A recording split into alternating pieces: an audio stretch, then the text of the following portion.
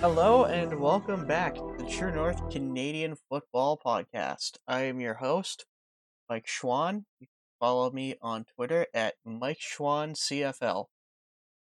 I'm Taylor Curry, and you can follow me on Twitter and Instagram at Taylor Curry SK. I'm Carter Kennington. You can follow me on Instagram at Carter Kennington and at Twitter at CJK_Carter. Don't forget to also follow the show while you're at it at True North CF Pod on Facebook and Instagram, and True North Canadian Football Podcast on Facebook. You can listen to the show on YouTube, SoundCloud, Spotify, and Apple Podcasts. So let's jump into the news here. Riders offensive lineman Dan Clark had a pretty nasty injury against, I believe it was the Elks. And there's some reports he could miss the season. I don't know how true that is. We got an update today. It's a broken fib and what he describes as a shifted ankle bone. So that could be, that could be quite serious. So he'll be out for at least a couple months, probably. And then Elks, I saw this, and people were kind of throwing shade at this guy for this. I don't know if you guys think this is fair or foul, but Elks offensive lineman Mark Corte missed the Elks home opener for his wedding. Fair or foul? Foul.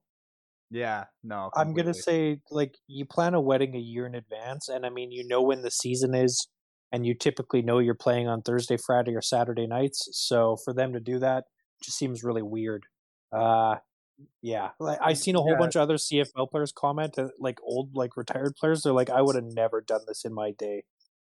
You literally have a whole half of the year where you know you won't have to worry about it. And it's not like he's not one of those players that have to work in the offseason. He's the highest paid offensive lineman. Yeah, exactly. Yeah, for sure. I know one player I think summed it up well. It's like he said, there's a reason most CFL players have their anniversaries in March and April, because right before the season, get it done. And yeah, I don't know what he was thinking scheduling his wedding now, but Could you imagine? Yeah. Could you imagine if the Tampa Bay Buccaneers starting lineman missed a game for his wedding? Yeah. People would be all over that. For sure. Like if Tristan Wirfs missed a game and then Brady gets blown up, that's everywhere, That's the cover, exactly. And then BC Lions sign productive NFL running back Brian Hill, which is interesting considering how well James Butler just played. And then, remember this guy? The Bombers bring back global player Theodric Hansen. One of probably the sorry, I'm jumping the gun on it, but one of the most successful stories towards towards global players. I would say, in my opinion. Yeah, other than the punters, I would probably say he's probably the best global player. Yeah, because he's had legitimate impact on the Bombers. Yeah. And then Dane Evans was limited at practice due to a knee issue. So, Stan? And then let's get into recaps. Now, I am going to have to recuse myself from some of these because I was attending weddings last weekend. So, I cannot comment on some of these games. However, I can comment on our first one here. Montreal, Toronto, 20-19. This ending was something else. But yeah, let's get into the recap here. Who would you start next week for Montreal, given that they pulled VA in favor of Trevor Harris? Yeah, I mean, it's tough. I mean, you don't want to take away VA's kind of motivation, but Trevor Harris didn't do bad last week. He didn't get them the win, but they should have won. So I think it's a really tough decision. I mean, I think you throw VA in there, but his leash is even tighter, and if he keeps playing the way he is, he's gone. Yeah, I mean, looking at Trevor Harris's numbers, it's not insane. 0 touchdowns to 1 pick. That's not great. 60% completion rate compared to, I guess the small sample size from Vernon Adams, but he was 50%. He only threw 4 passes, but He was 50%, and I'm inclined to agree that yeah, it's like let's like give Vernon Adams that one final shot where it's like we really want this to be your team, but we're gonna go with who gets us wins. And if Trevor Harris, excuse me, looks more likely to get you those wins, then you can't keep doing what's gonna have you lose. For sure. And if I was running the team, I'd say who puts you in the best position to win, and that's Trevor Harris. But this team has also made significant investments into Vernon Adams, so I think they give him one more week here, and I think he's playing for his job this week against the Riders. Yep. Which new edition of the Argos was the most successful? I'm going to say Andrew Harris. Brandon Banks did have a touchdown, but just the way Andrew Harris kind of controlled that first half of the game for the Argos, I'm going to say he had a bigger impact. But shout out to Brandon Banks for that touchdown, too. It's good to see them both doing well.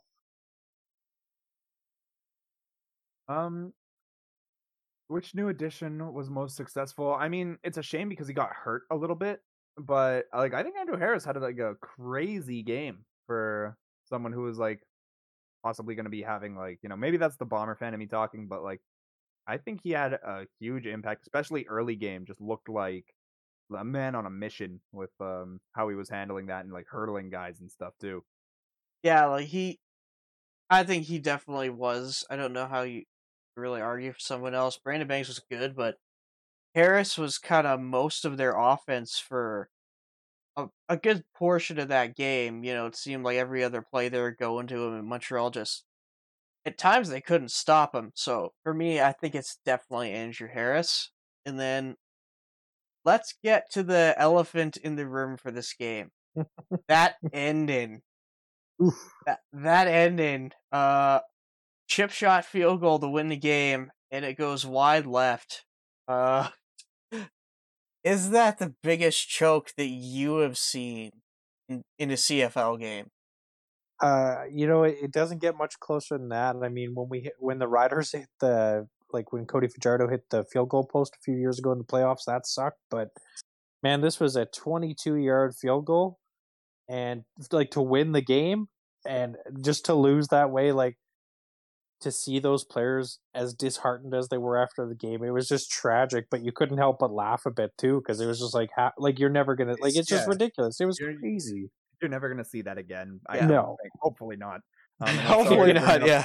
I'm sorry to bring up another Riders situation, but the only one that I can think that compares to this is the too many men call. Yeah, that's where I was going. I was gonna say that's it. That is the only game I've ever cried at. Was the 13th man. That yeah. But man, I was pretty close to during the 2011 one too. So, but like I feel like in 2011 we pretty much got slapped around for the Grey Cup game, so I kind of knew right away that we were done. But but yeah, no. So I think you had it worse.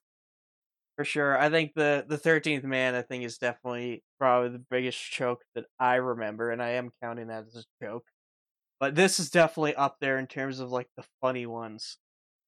Like, you have such an easy kick to win the game, and they have a good kicker too. It's not like Montreal has, this guy who's like a crappy kicker who they should replace immediately. It's like last year of the new kickers, he was probably the best.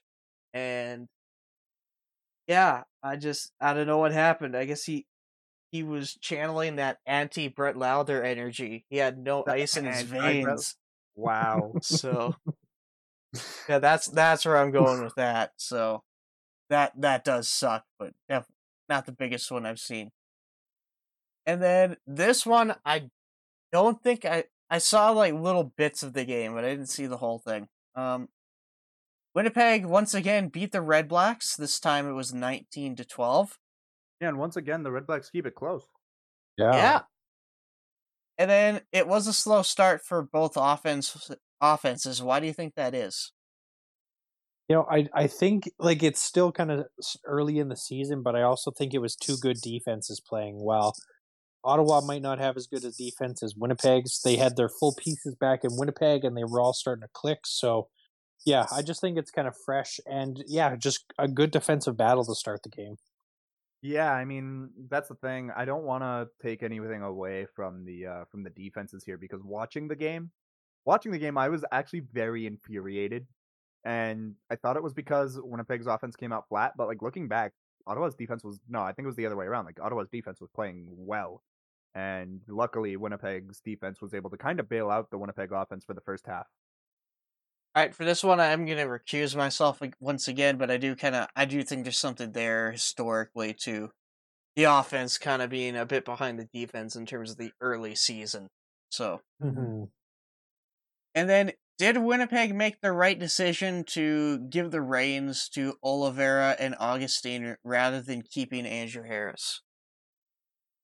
You know, I'm curious to see how Carter answers this because he's a Bombers fan. Right now, I'm gonna say like, if I was Winnipeg, I would have kept Andrew Harris. He's quite a price tag, but I guess they are kind of looking forward. But right now could be forward for them. Like Zach Claros isn't going to stay healthy for 6 years. You know what I mean? Like they got a pretty limited window with this all-star team they have here. So right now, I'm going to say they should have picked Harris, but it is early in the season. Yeah, I like what you had to say there about like yeah, Caleros is not going to be around for like he's not one that you're necessarily building for the future with. Like Winnipeg went through that rebuild cycle. This is where you win, right? And they've done a good job of Exactly. that. But at the same time, when you have these guys who have won back-to-back championships, everybody's going to be rightfully so asking for a little bit more money. So when you got to cut prices somewhere, you got to look at what was the reason that we really won last year. And a running back who, while very good, didn't play for half the season, not necessarily on your highest list of priorities when you had a historically great defense. And you had the MOP on offense as well, and some wide receivers that you could get for a little bit cheaper as well, like Drew Wolodarski and Rashid Bailey, who were reliable, but not like the star guys. And we can sort of hope to develop them into being the star pieces this year. So I think like letting him walk was like I feel like if it wasn't him, it was going to have to be somebody else, and I don't feel comfortable letting anybody else walk from this team. At least none from who are like the all-star level players. So I think That's fair. I think they made the right decision, but obviously that can change because we're just 2 weeks in. Yeah, I like that though. That was good. I'm inclined to agree as well. Football, at the end of the day, is a business, and the cost of keeping Andrew Harris is probably just as, if not more expensive than having two of these guys. So for me, I think it's the right call in the long run. Might not be right now just because Andrew Harris, we talked about how great of a game he just had, so it it might not pay off right now, but I think it'll pay dividends in future. Hmm. And then what does Ottawa need to do to get that first win of the year? You know, they've been like we've been saying, they've been playing some good close tight games and stuff. It's just getting into the end zone on offense has been tough for them. Like Mazzoli, he's thrown for tons of yards already this year, but I don't think he has too many touchdowns. Maybe two, I think. So, you know, it's just it sucks. Yeah, they just got to get that offense in the end zone, and then I think they're going to start clicking because like they're holding their own against the Grey Cup champions. You know, they're not that bad. Yeah, that's how I felt about it. It's like we were kind of joking about it before we started recording. Taylor and I, we were just saying like, what does Ottawa need to do? Probably just not play Winnipeg, to be honest. Like they Yeah. could like the way that they're playing, they could probably beat a good handful of teams. They could probably beat 5 out of the remaining 8. Like Maybe, in my yeah. I opinion, could see that. Yeah. I could see 4 or 5 teams on the other side of it. Now, Yeah, there's definitely some maybes. unfortunately they have a bye week and then come back against BC. And BC is like a question mark, but leaning on the side of I don't think they can do it. But who knows? I mean, I think that they are like right now. I haven't seen enough to justify this opinion, but I could see putting them like smack dab in the middle of the league, like 5th. Oh yeah, absolutely.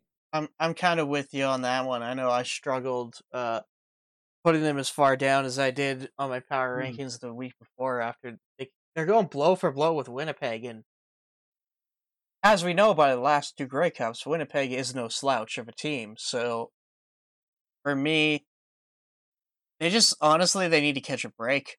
They need to play, a mid-level team. I think that'll be their first win of the year. Will it be that EC game? I don't think so, but I definitely think they're due. And I think their game against BC will be competitive, to say the least. And then I missed this entire game, which sucks because I heard this was an epic comeback. Calgary defeated the Ticats 33-30 in overtime. And I know our big theme of last week was it's week 1, don't quite hit the panic button yet, but in some cases, maybe keep it around somewhere. So, speaking of that, should Hamilton be hitting the panic button now after this huge comeback loss? Well, it's interesting because, yeah, you said it was a great comeback win. And I mean, Hamilton, like, it was so bad on Hamilton's part the way they collapsed to be up like 24-3 at halftime and just fall apart the way they did. They scored 6 total points in the second half. Like, even if you do score 40 in the first, that other team can score 40 in the second, and it just takes 41 to win. And that's what happened here. Like, Calgary just needed that chance. Bo Levi lit it up and took them to get the win. Calgary scored 20 points in the fourth quarter. Jesus. Think about that. Exactly. Think about, like, so I'm trying to do some quick mental math in my head. So 24-13. Fourth quarter at the start was 24-13 for Hamilton. Wouldn't it be 10? Because they had to get the field goal in overtime, I'm assuming. But it could have been before that. I don't know. Oh, yeah. So 24-10. So that's even worse. But looking at Hamilton, like, should they hit the panic button? Like, in what capacity? Because if you're talking about like quarterback decision, I don't think so. I've been on the Dane Evans train. I think Dane Evans looks better on like the Hamilton side of things. I think Masoli is doing great on Ottawa. But I think that Dane Evans was the play. I thought he was the play last year as well. But I'm just trying to find where the issue is, and it sucks because like all the stats are good, so I kind of have to rewatch the game. But well, and I put this question in there, so I'll just kind of rephrase it too. Go for it. with the panic button per se, I mean, in clutch moments, they can't do anything. In the second half, they're almost scoreless, and they let the other team come back and beat them that bad. I won't lie. Sorry for not letting you finish here. It's going to be tough in the East, and these are going to be crucial games coming up. They can't keep losing in a row. It's not like they're going to end up in the bottom quickly. Yeah, no, that's fair. And I remember I once had I had a rant on this podcast, I think in the first season, because of how poor the Bombers were doing in like second halves consistently. So if I was a Ticat fan, I might be hitting the panic button right now because I remember being a Bomber fan and doing that when they sort of died in the second half. For sure. And I think this kind of fits the old CFL cliche of no lead is safe kind of thing. That's where my brain goes. Yeah. So, yeah, didn't see the games. Can't really comment too much on if Hamilton did indeed choke fully or not. It sounds like they did, but so he did. They may have to put the panic button, take it out of the drawer, put it on the desk for next week, and if something happens again, you might need to hit it. So, yeah. And then has Bo shut down the haters with his play? It was it was a slow first half for them, which doesn't play for favor in him. They only scored 3 points in the first half, so I'm gonna say he's quieted them down, but it's gonna take another week or two to shut them down for the season. Because while he had a good game, it'll only take 1 or 2 more to bring back the whispers of Jake Maier. Yeah, no, you did not do good enough. He was he's already talking trash on like 3 Down Nation and stuff when he's like doing interviews and stuff. Not with 3 Down Nation, but like 3 Down Nation is reporting stuff like that. No, like 66.7% completion rating. That's not, or percentage, excuse me. That's not bad. Two touchdowns to 1 interception. Is that the level of play that we expect from Bo Levi Mitchell? Middling. Like we need late game heroics to win games against Hamilton. No. For what we're expecting from Bo Levi Mitchell, this is not good enough still. Because you're not going to be able to lead like when you're falling up like behind that much, when you can score 3 points in a half, this is the 10% that you win. 90% of games you are going to get smoked. Not good. Yeah. Yep. There you go. That's so There. true. Yeah, I don't think he quite shut down the haters. Maybe won't get any call-ins on his radio show heckling him this week. I don't That's know if fair. that happens, but like, you know what I mean?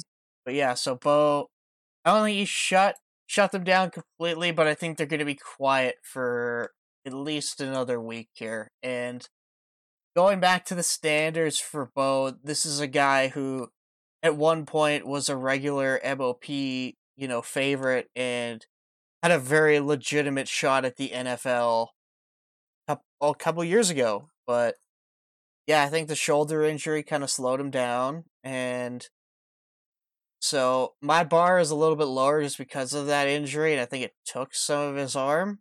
But yeah, I don't know. This isn't quite like vintage Bo either. So Yeah. who is to blame for the comeback? Packers offense stopped scoring, or the defense that gave up 24 plus points? You know, it's tough to say who's to blame, but teams are expected to give up some points in a game, so I'm going to give it to Hamilton's offense for being flat in the second half and only allowing 2 field goals to be scored. If they would have scored another touchdown and a field goal, or even just another touchdown, the game's over. So I'm going to take it on them because they gave up some very crucial plays. And I mean, not that it's like one play, but it did come down to that receiver missing that ball and being tipped. I mean, it's luck, but if he held that ball a little harder, it might not have the same outcome. That's true. But I'm actually gonna say it's the defense's fault because how do you get gifted a situation where it's like, okay, as long as we don't give up 2 touchdowns in the last 15 minutes, we're fine. And they gave up more than that.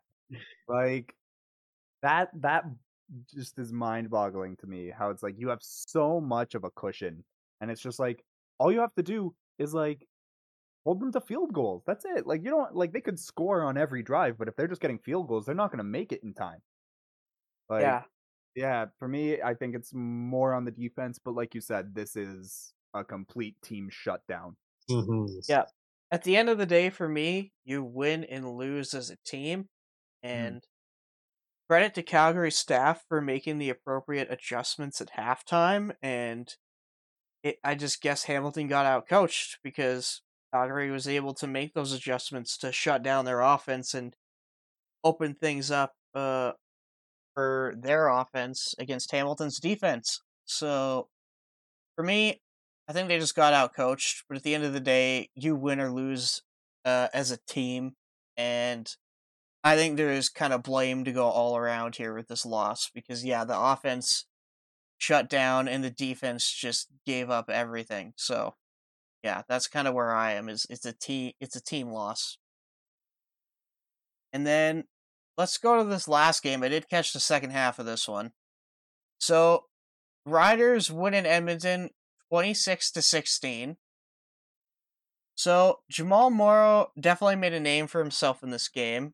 And has he solidified that he is the starter for the season?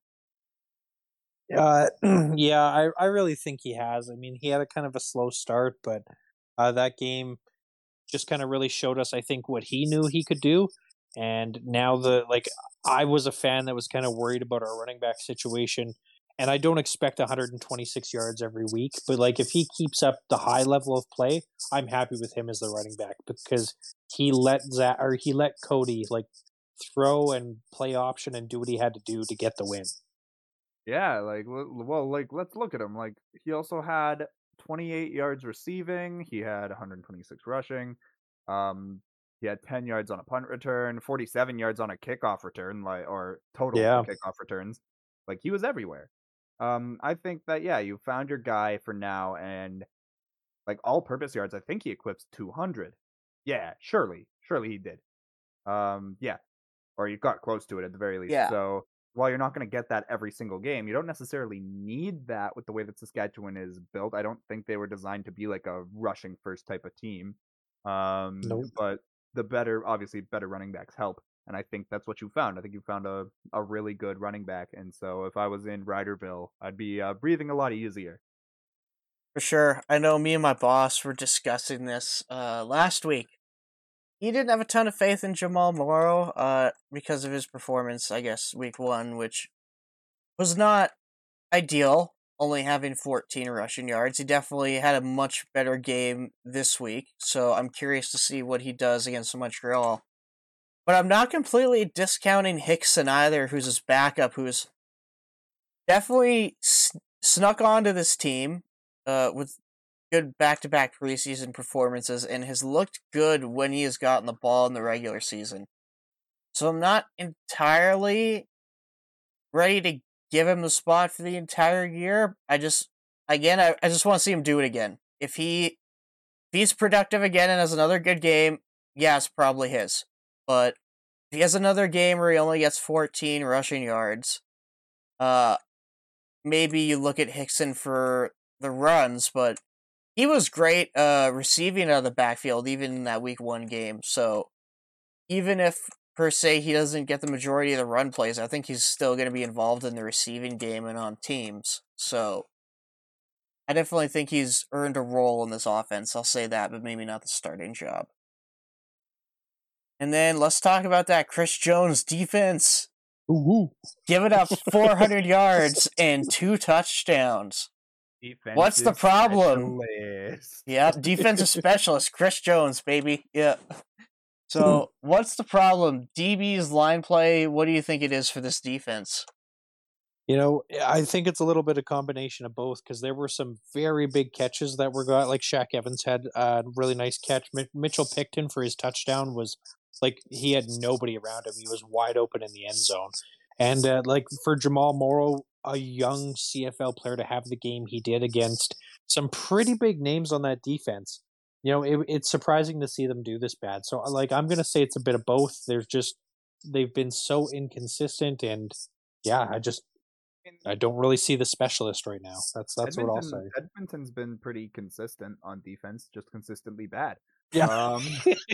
Like when you've got, hang on, let's see. So we got Wilder and Lawler. They're on the defense list for stats for getting tackles based off of interceptions, turnovers. So it's like that's not a great sight. And it's just like looking at the list. It just looks like everybody comes out flat, and at points when and even not looking at just that in general, but like you see those back-to-back snaps, the back-to-back wild snaps from Edmonton. Yep. Yeah. That blew my mind. The fact that it's like twice in a row, once in a field goal situation, Sergio Castillo with the big brain play to attempt a pass to at least like revert the yards back, but still, like that's insane to me. But yeah, just looking at this Edmonton Elks team, they're currently firing on no cylinders. Nope. For sure. And this reminds me of that, what Carter's talking about there reminds me of my cousin who used to play for the team formerly known as the Edmonton Eskimos. He was their long snapper, and I remember the special teams coordinator didn't like him one year, so he left and went to Winnipeg, and the guy they replaced him with sucked. And I remember Glenn Suter talking about it on the play-by-play. It's like, you never would have seen this if so-and-so was still here. And I'm like, yep, that's my cousin, And yeah, I don't know. Those bad snaps definitely hurt. But for defense, I think Jones just brought in too many Jones guys that are too old. Like you look at Ed Gainey, he's okay, but I think he's lost a step. He's not that insane 3-pick or 4-pick game that he had a couple years ago. Not the same guy. Issei Malbury, I didn't even know he was in the league last year, getting meaningful minutes, and he's the guy I like, but even then, it's like, I feel like he's living in the past a little bit with some of the guys he's brought back. But one thing is definitely for sure. Once Duron Carter comes back as a safety, this defense is going to be fine. They're going to be elite. No one is going pick free. Bo Levi Mitchell is shaking in his boots when Duron Carter makes his debut at safety. So whatever that is. Yeah, yeah, for sure. And then after week 2, do the Riders still keep that crown that we were talking about before as the league's best defense? In my opinion, yes. Just the way that they've been getting sacks. I seen a stat today that the Riders have more stacks than the whole East combined right now. So just with the way they've been playing, another couple picks this week and stuff, I'm gonna say yeah, they're the best defense right now. But Winnipeg has only had 1 week with Jackson Jeffcoat and Willie Jefferson, so give it time, things could change.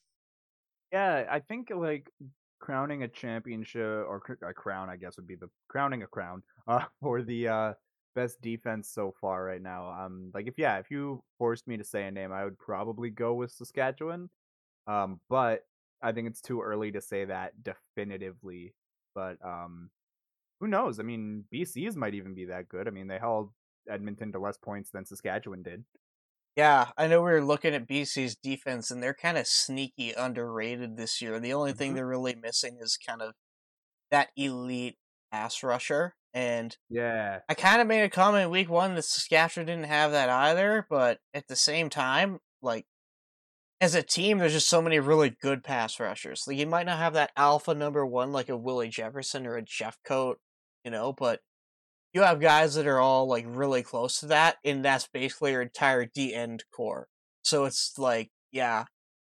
I think they had 8 sacks week one. And so they have a total of 13, so they had 5 last week. So if you take away that first week and just include the 5 sacks they have, they still lead the league in sacks. Yeah, exactly. So for me, I do think right now they are the best, but again, we'll kind of see. Winnipeg, I still think their secondary needs to kind of wake up, but yeah. So for now, I'd still say it's Saskatchewan. And then, does this give more legitimacy to that BC win last week following this game? Well, yeah, I think it's tough because we've only had one sample from BC so far, so it's really tough to judge what they're like.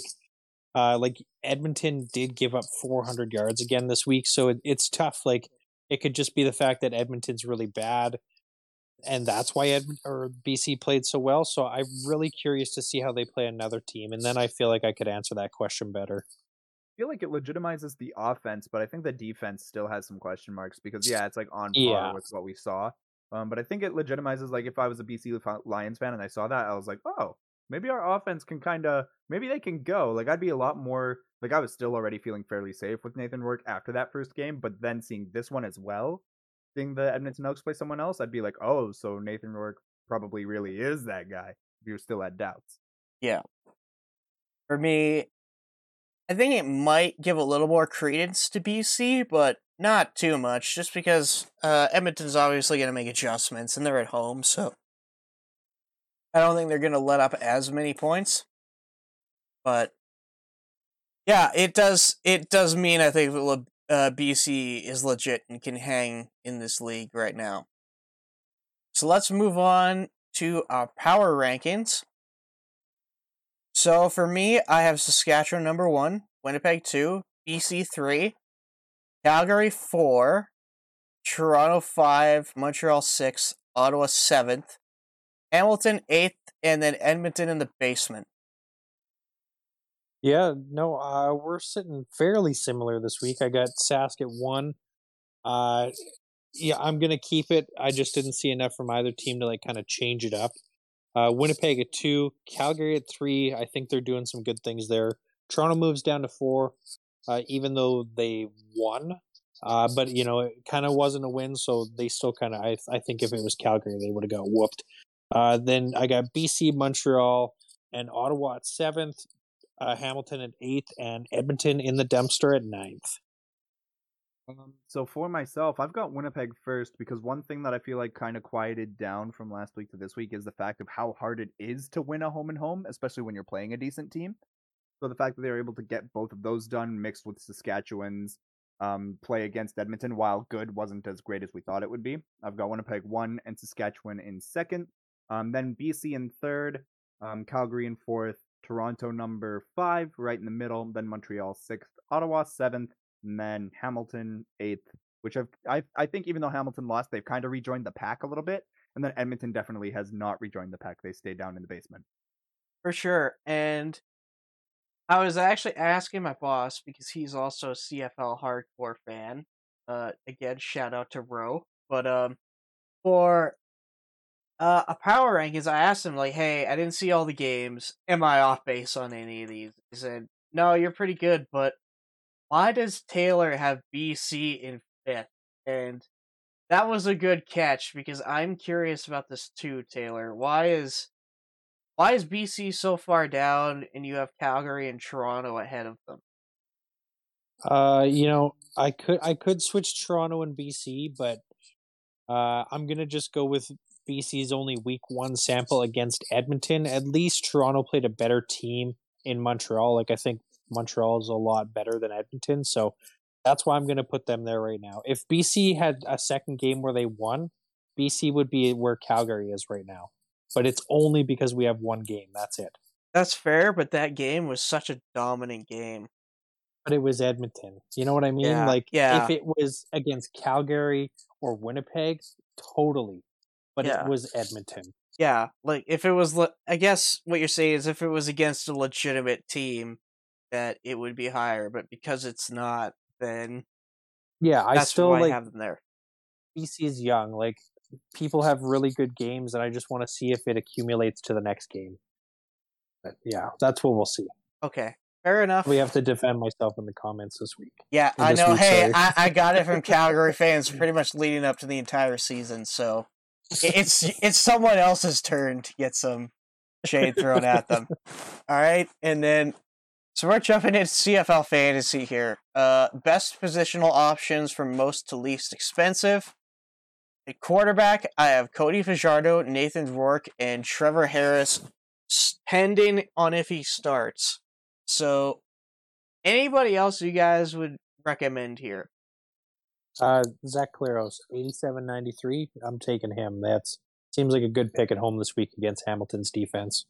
Yeah, talking about good picks for home teams, I'm going with Zach Caleros looking fairly cheap. I gotta go hunt down the number right now. I don't have the fantasy thing pulled Oh, up. I got him. 87.93. Yep, Thank you, because I'm a terrible podcaster. But yeah, I think that Zach Caleros, that's a surprisingly low number for the defending MOP. So Fair enough. I know he doesn't get those rushing points like a lot of other guys, so he has a low floor. He'll definitely get you above 10 points, but he's not Cody Fajardo or Vernon Adams or Nathan Rourke now, I guess, where he has that rushing upside and can get you 20 plus. Like Claros just isn't going to do that, but he will get you above 10. And I mean, if that's your standard for a quarterback and he is so cheap, that's fine.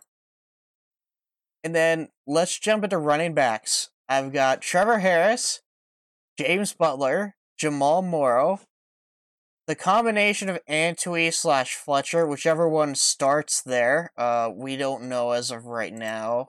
I'm gonna assume because they traded for him, it's probably Fletcher. But for me, I have Antwi in my lineup right now just because he's more expensive, and if I have to make that switch, then I can. And then I have Kadeem Carey or Peyton Logan. Carey is listed as injured. No real word on if he is going to miss significant time, so keep an eye on the depth chart there in case Carey isn't started in this game. Anyone else you would add to this list? No, I got Andrew Harris and Jamal Morrow in my lineup, so I think you're going the right way.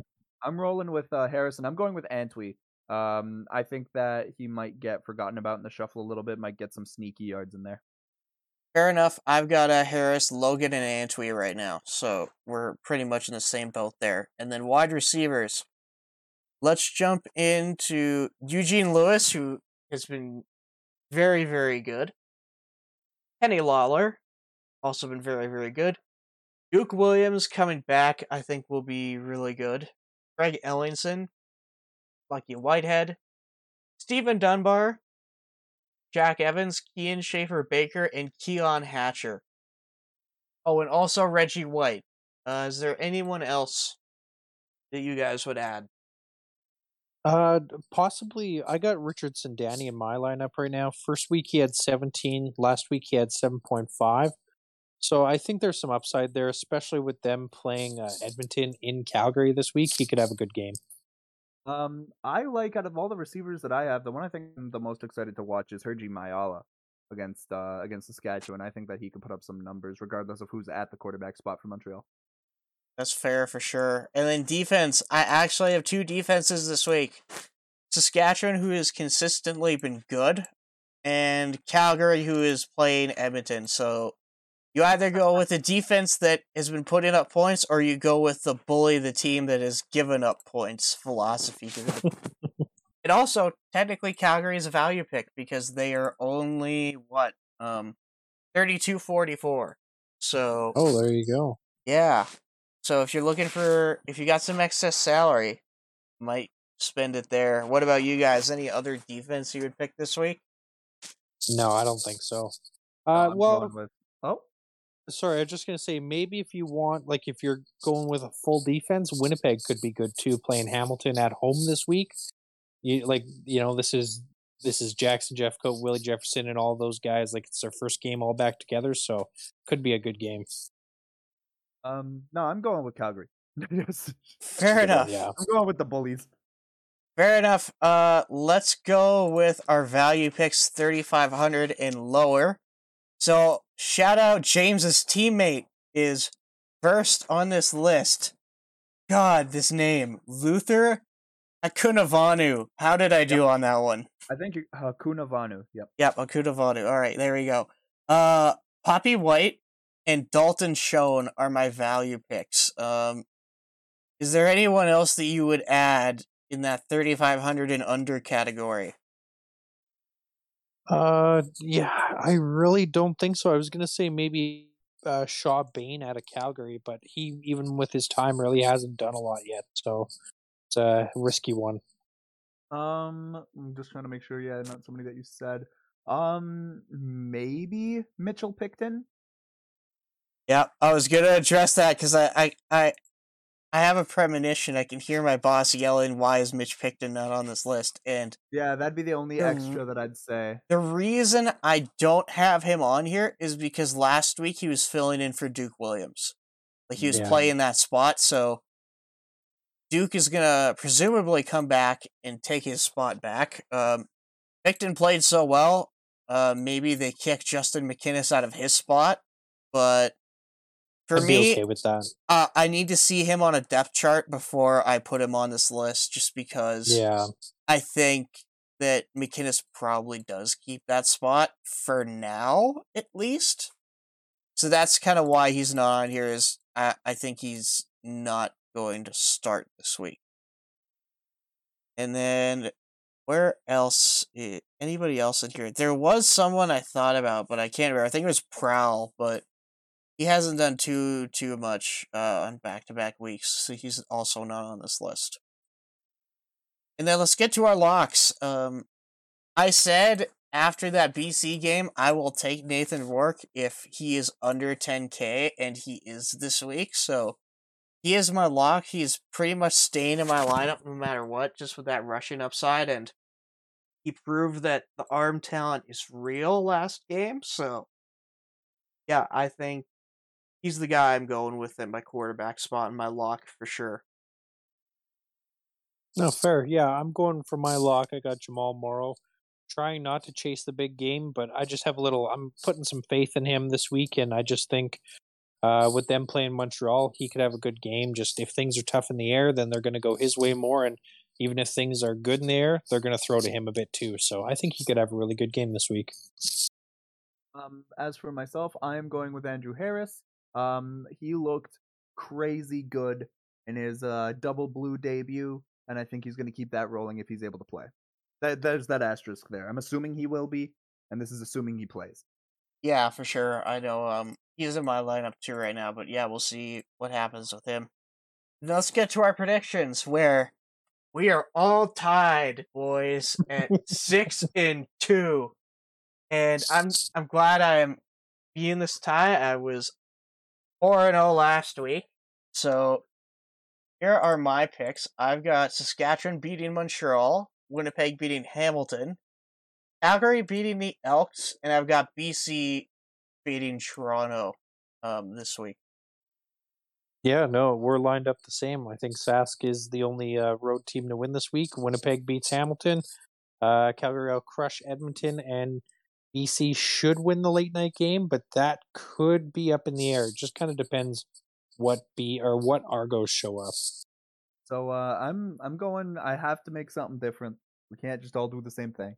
Even though being a contrarian for the sake of contrarian.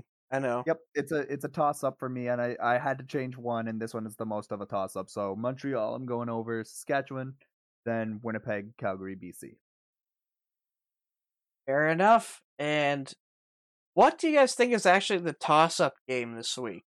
For me, I think it's probably that Toronto BC game, but I think it also could be Sask Montreal. What about you?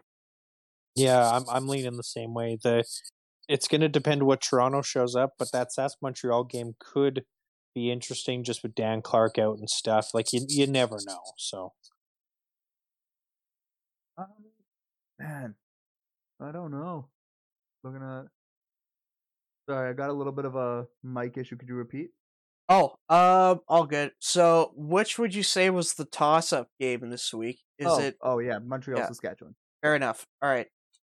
And let's get to our off-the-pod activities. So, for me, it was weddings and lots of wedding-related stuff going on recently. One of my older cousins had their wedding up in Waskesiu, so I was there pretty much all weekend with that. Pretty good ceremony. Got to see a lot of family, so that was all right. And then I know the week before I was getting a suit for my best friend's wedding coming in October. And then I have another wedding going on in August. So that's kind of where I'm at with all of this. nice. Yeah, no, I mean, it's just been a lot of work lately and just like family activities, just hanging out with the family, and school's winded down here.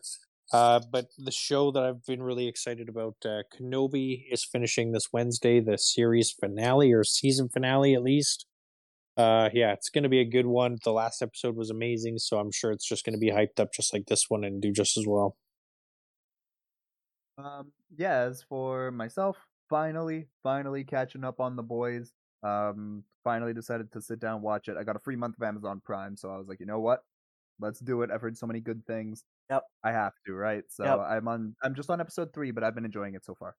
That's good. I know I recommended it last week, and it's definitely worth a watch. I know you're early into it, but season 3 has been really good so far, and there is I'm not gonna say the name of it because this is a family friendly show, but this next episode is about a really infamous thing in the comics that happens that I'll say this much, it has its own Wikipedia dedicated to it. So it's a big one that some fans are looking forward to, and again, Boys not a PG show, so don't be showing this to your kids, but it is a good show if you're looking for some good satire on the superhero genre. And then I believe that wraps up the show. So thank you very much for listening. Once again, you can follow our social media at True North CF Pod on Instagram and Twitter, and True North Canadian Football Podcast on Facebook. You can also listen to the show on YouTube, SoundCloud, Spotify, and Apple Podcasts. Just search True North CF Pod or True North Canadian Football Podcast and you'll find us. Once again, I have been your host, Mike Schwann. This is the True North Canadian Football Podcast signing off.